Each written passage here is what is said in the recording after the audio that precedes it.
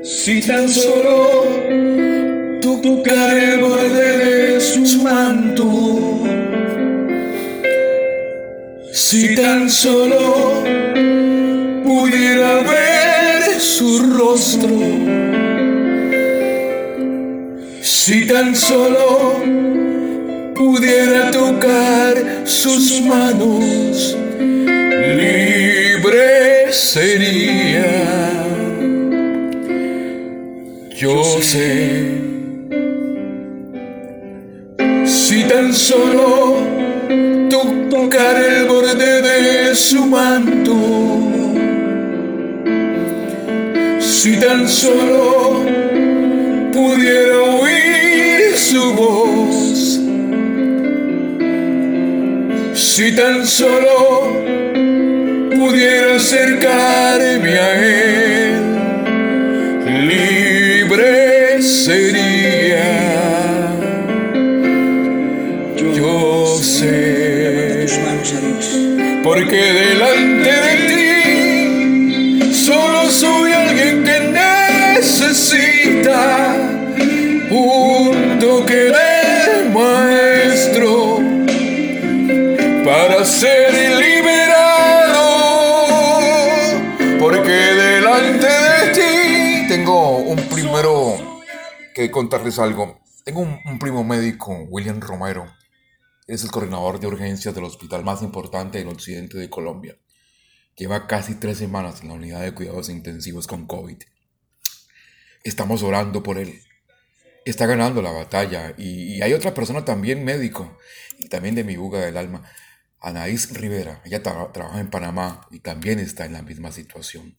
Estoy seguro que Dios ya se ha glorificado en sus vidas.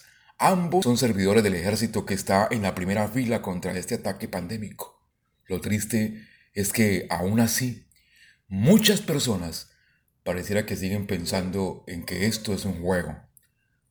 Oro ahora por aquellos que se atreven a seguir retando el mal. Debiéramos estar de rodillas clamando y creyendo que de verdad el mundo no se va a acabar si es que todos dejáramos de trabajar. Y me pregunto, ¿dónde está realmente la fe? ¿O acaso tenemos miedo de volver a empezar de cero literalmente? Nos da miedo simplemente dejar que trabajen quienes tienen que trabajar como soldados al frente de batalla, como acabo de decirlo, los médicos, especialistas y científicos trabajando en la descubrimiento de una vacuna, de un tratamiento. ¿Tú tienes miedo de que la economía vuelva a ser iniciada con el trueque, por ejemplo? Este man sí es exagerado, ¿no? Ya rayó en lo absurdo, podrán estar pensando algunos. Pero yo le creo a Dios, porque es que es Él quien me suple cuando yo le creo. Ya lo hizo una vez conmigo y otra vez conmigo, y siempre que permanezca firme, Él lo volverá a hacer. Yo le creo. ¿Tú le crees? Y vengo con esta retahíla porque estaba leyendo algo ahora que les voy a compartir. Dice el texto que estaba leyendo que había un astronauta y un neurocirujano muy reconocido discutiendo sobre la existencia de Dios. El astronauta dijo: tengo una convicción, no creo en Dios. He leído varias veces y yo personalmente he ido al espacio muchas veces y nunca he visto ni siquiera un ángel. El neurocirujano se sorprendió, pero con mucha mesura, prudencia, disimuló. Luego de pensar unos instantes comentó: bueno, yo he operado muchos cerebros y nunca he visto un pensamiento. Sin palabras, ¿no? Y me parece que, y claro, guardando las debidas proporciones, el tema podría ser parecido a lo que está ocurriendo actualmente. Es que a mí particularmente, muchos me han criticado porque estoy en casa. ¿Por qué no salís a trabajar? Eso es lo que dicen o piensan. Sin embargo, yo sigo trabajando aquí en casa. Como yo le creo a Dios y creo lo que dicen los expertos con respecto al virus, a esto le falta mucho. Ojo con eso. Y mi sentir asociado con todo esto que les he hablado me lleva a que absolutamente debemos dejar de poner nuestros razonamientos ante Dios. ¿Saben qué debemos hacer? Pues simplemente creerle a Dios, a un Dios grande, y entonces veremos un Dios grande. Es así de sencillo. Y los voy a dejar con 2 versículos bíblicos que acompañaban la historia del astronauta y el neurocirujano.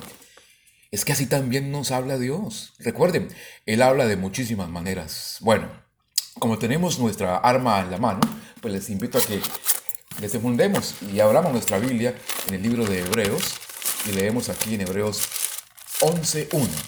Ahora bien, es pues la fe, la certeza de lo que se espera, la convicción de lo que no se ve. Y más adelantico, mejor dicho, nos saltamos al el segundo versículo y leemos el tercero, el Hebreos 11:3. Por la fe entendemos haber sido constituido el universo por la palabra de Dios, de modo que lo que se ve fue hecho de lo que no se veía. No hay que ver para creer, simplemente cree y verás. Entonces pongamos en juego nuestra fe y no dependamos tanto del trabajo ni del dinero. Dios hará y de una manera sobrenatural. ¿Tú lo crees? Los dejo con un fuertísimo abrazo. Los amo. Chao. Pudiera ver su rostro, si tan solo tocar el borde de su mano, Señor, libre sería. Lo sé, porque delante de ti solo soy alguien que necesita un toque del Maestro para ser liberado, porque delante de ti solo soy alguien que necesita una mirada de mi salvación.